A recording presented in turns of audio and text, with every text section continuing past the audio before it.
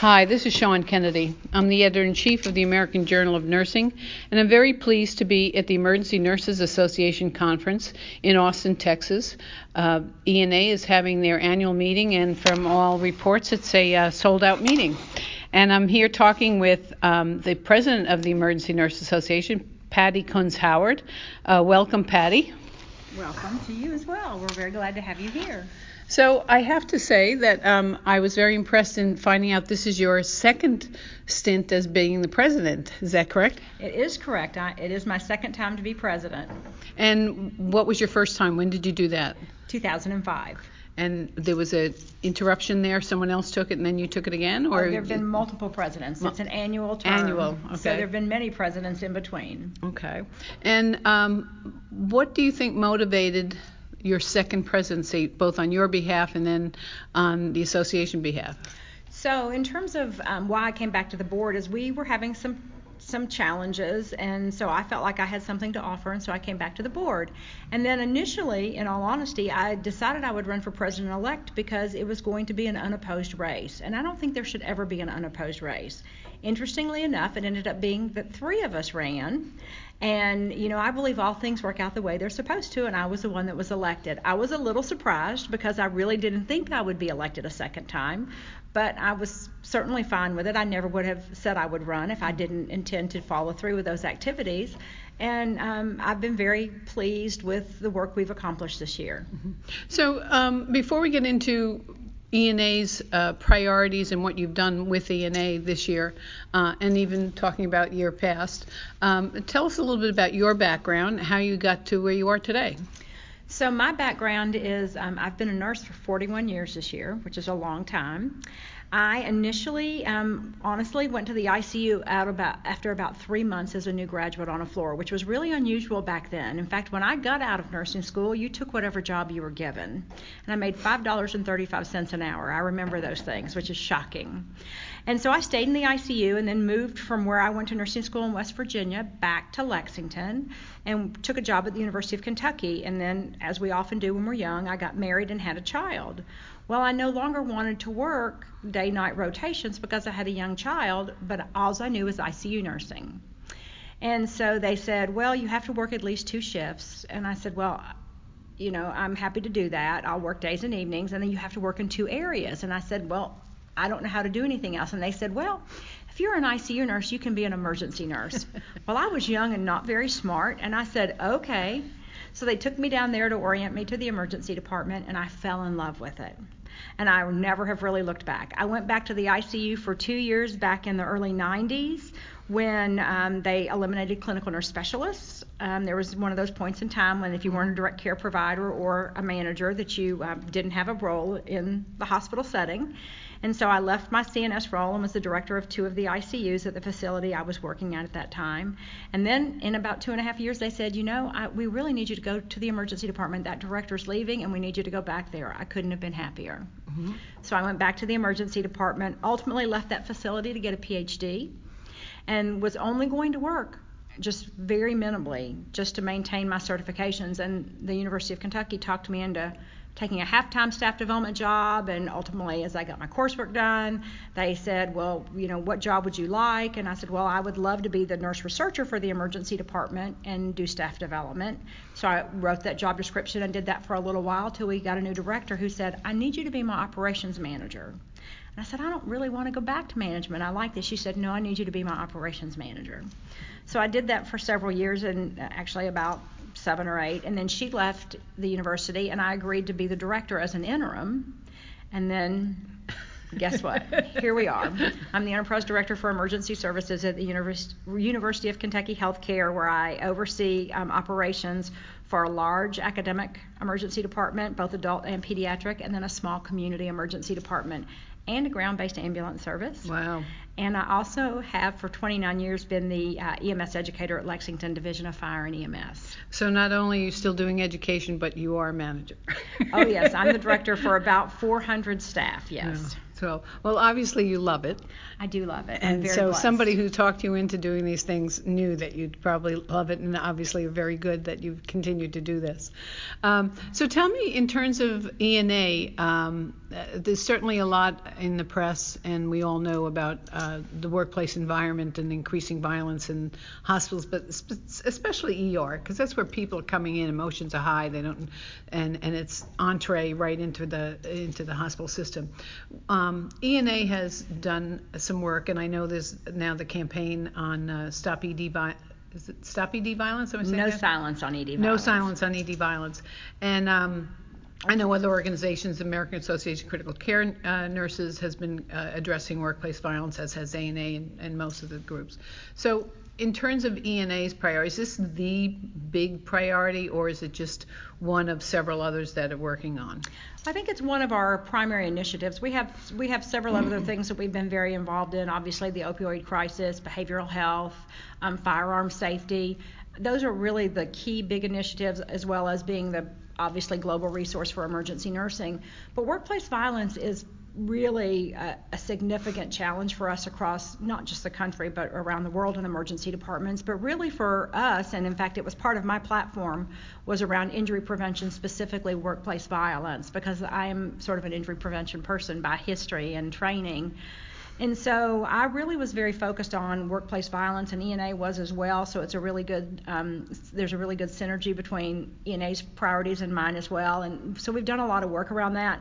And I couldn't have been more pleased to see us launch this collaborative with the American College of Emergency Physicians around no silence on ED violence. Because one of the biggest challenges for workplace violence in general is we don't know the true numbers. And it's been estimated that every emergency nurse has some form of workplace violence every shift. Mind you, most of those are verbal assaults, but it's still not okay. Mm-hmm. And until every hospital around the world has a zero tolerance for that type of behavior, it's never going to stop. Many facilities do, but they're not as articulate or as out there as having a poster up that says, we have zero tolerance and you will be removed from our facility if you mistreat our staff. That is where we need to be. And the legislation that is in Washington has moved some, and we saw really good support for what we wanted to do from a legislative standpoint when we were at our day on the Hill in May. But we still don't have that legislation in a form that's been enacted that can really help us advance that cause, because we have to, number one, understand the magnitude, and number two, it has to stop. Mm-hmm. To stop something, you have to understand the incidents. You can't just go out there and make a strategy without it. And so we really need everybody to report. Every nurse has to report every event.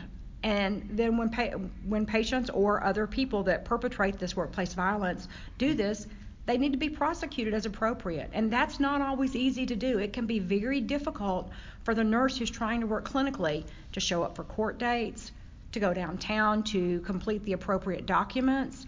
It's not easy to actually follow through on having someone that does harm to a nurse or another healthcare professional held liable for their actions. Mm-hmm. There's been a little bit of controversy I've seen in terms of some people pushing back on prosecution. That we actually had somebody write a piece for us that caused a lot of controversy among the reviewers in terms of a nurse should just pick up the phone and call the local police department, call 911 if the hospital doesn't have something in place. And people felt, well, no, you have to go up the chain of command. And there are always extenuating circumstances in terms of, is the patient under the influence of drugs or something. So when do you think those type of immediate actions would be warranted, if at any time? So I think you always report, and you do want to follow your appropriate chain of command, but you also want to involve law enforcement as appropriate. Now, I'm not saying if someone calls me a bad name, I'm going to call law enforcement, but if I sustain an injury that is a physical injury, then absolutely it needs to be prosecuted. If there is terroristic threatening, which is only verbal, that still needs to be reported and needs to be prosecuted. Are there times there are extenuating circumstances where patients don't know how they're behaving? Absolutely. But are there also just patients that are mean? Absolutely. And I think there's a difference in those two settings. Now, it doesn't mean that you don't report it. You still report it when the patient is either clinically so sick that they can't be held responsible for their behavior, whether it's from intentional or unintentional means. That is different than the person who is not happy, acts out, is just not plain and simple nice. I mean, there are not nice people in this world. So I do think that is different, but it still needs to be reported because we have to understand what happens. And the philosophy that, oh, you should just take that as part of being an emergency nurse is not okay. Right, right. What about the suicide? And suicide in nurses is just coming to the fore in terms of, again, we don't have the data on that. Is that also part of the whole violence or workplace environment initiative? So it's not part of necessarily the workplace violence initiative. We actually just had a resolution on our General Assembly floor about suicide and PTSD in emergency nurses. And so I think we really are just really starting to be able to recognize the significance of that challenge as well.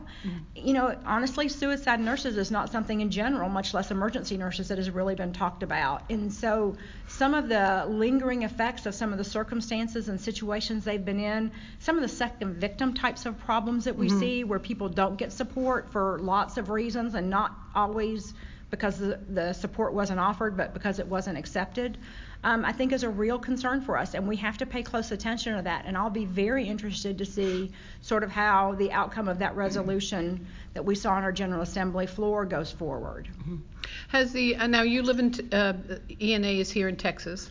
ENA in Schaumburg, Illinois. I mean, the meeting is here in Texas. Yes. And of course, Texas being a border state is dealing with many issues in terms of migrants coming in. And there was a thing on the local news as well about this. And I know we've had nurses who've been volunteering in border facilities. Has ENA taken any position in terms of treatment of migrant workers coming into the country?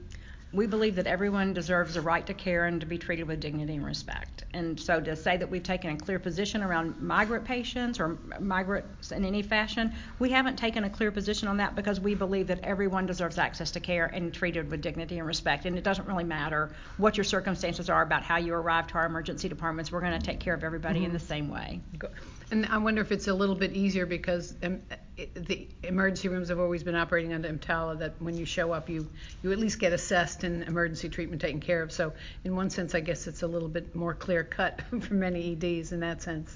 Well, it could be, but the reality is probably a good 50% of our patients, easily, if not higher than that, don't have an emergency condition, which is what EMTALA really alludes to.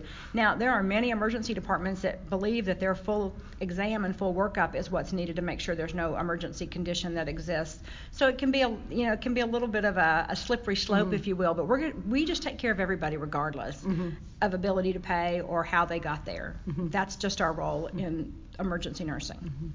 So when does your year finish this time? December 31st. And what's next for you? Well, I'll be immediate past president next year, so I'll still have that position on the board.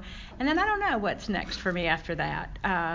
We'll see. I would imagine I would stay active at the national level on a committee or something. I really, want to get through next year and kind of see how it goes. I have a 17-month-old granddaughter that takes a lot of my time. But again, I can't imagine that I would ever walk away. I feel like once a nurse. If I could ever give back even 1/4 of what I've been given through my roles and what I've learned and the people I've met through ENA and being an emergency nurse, I will have made a difference. And so I can't imagine ever turning my back on the association or emergency nursing. I will retire one day, just don't know when. Or the word now that I've heard is preferment. People don't retire. You enter preferment, where you do what you want, when you want, with those whom you prefer to be with. So. Well, that's another thought. I don't know the answers to any of those questions today. Yeah. One last thing about ENA. From what I gather, there's about 44,000 members. Is that correct? That is correct. And you have many countries, or you have members in other countries too? We do. In fact, we just had a luncheon for international attendees, and there were over 20 countries represented. Oh, wow. At this meeting. And so we did, just as part of our General Assembly, our board activities last week, approved to translate one of our courses into several different languages. So we do have a very global presence, and we're very focused on maintaining that international focus and really advancing that, because emergency nursing is emergency nursing no matter where you are. And so we want everybody to have the same knowledge and framework and foundation and standards so that patients get the best care that's evidence-based everywhere. Well, that's excellent. And as I said in the beginning, this was a record-breaking conference this year, which is nice to hear. And next year you'll be somewhere else. We'll be in Las Vegas, celebrating ENA's 50th anniversary. So we would anticipate that we will see even greater numbers next year because there's lots in store for that 50th celebration. Oh, I bet. Well, congratulations on your 2 presidencies, and hopefully you'll be next year in Las Vegas participating, as I'm sure, retelling some of the history of ENA. So thank you very much for taking the time. Oh, thank you very much for asking me to. I appreciate it.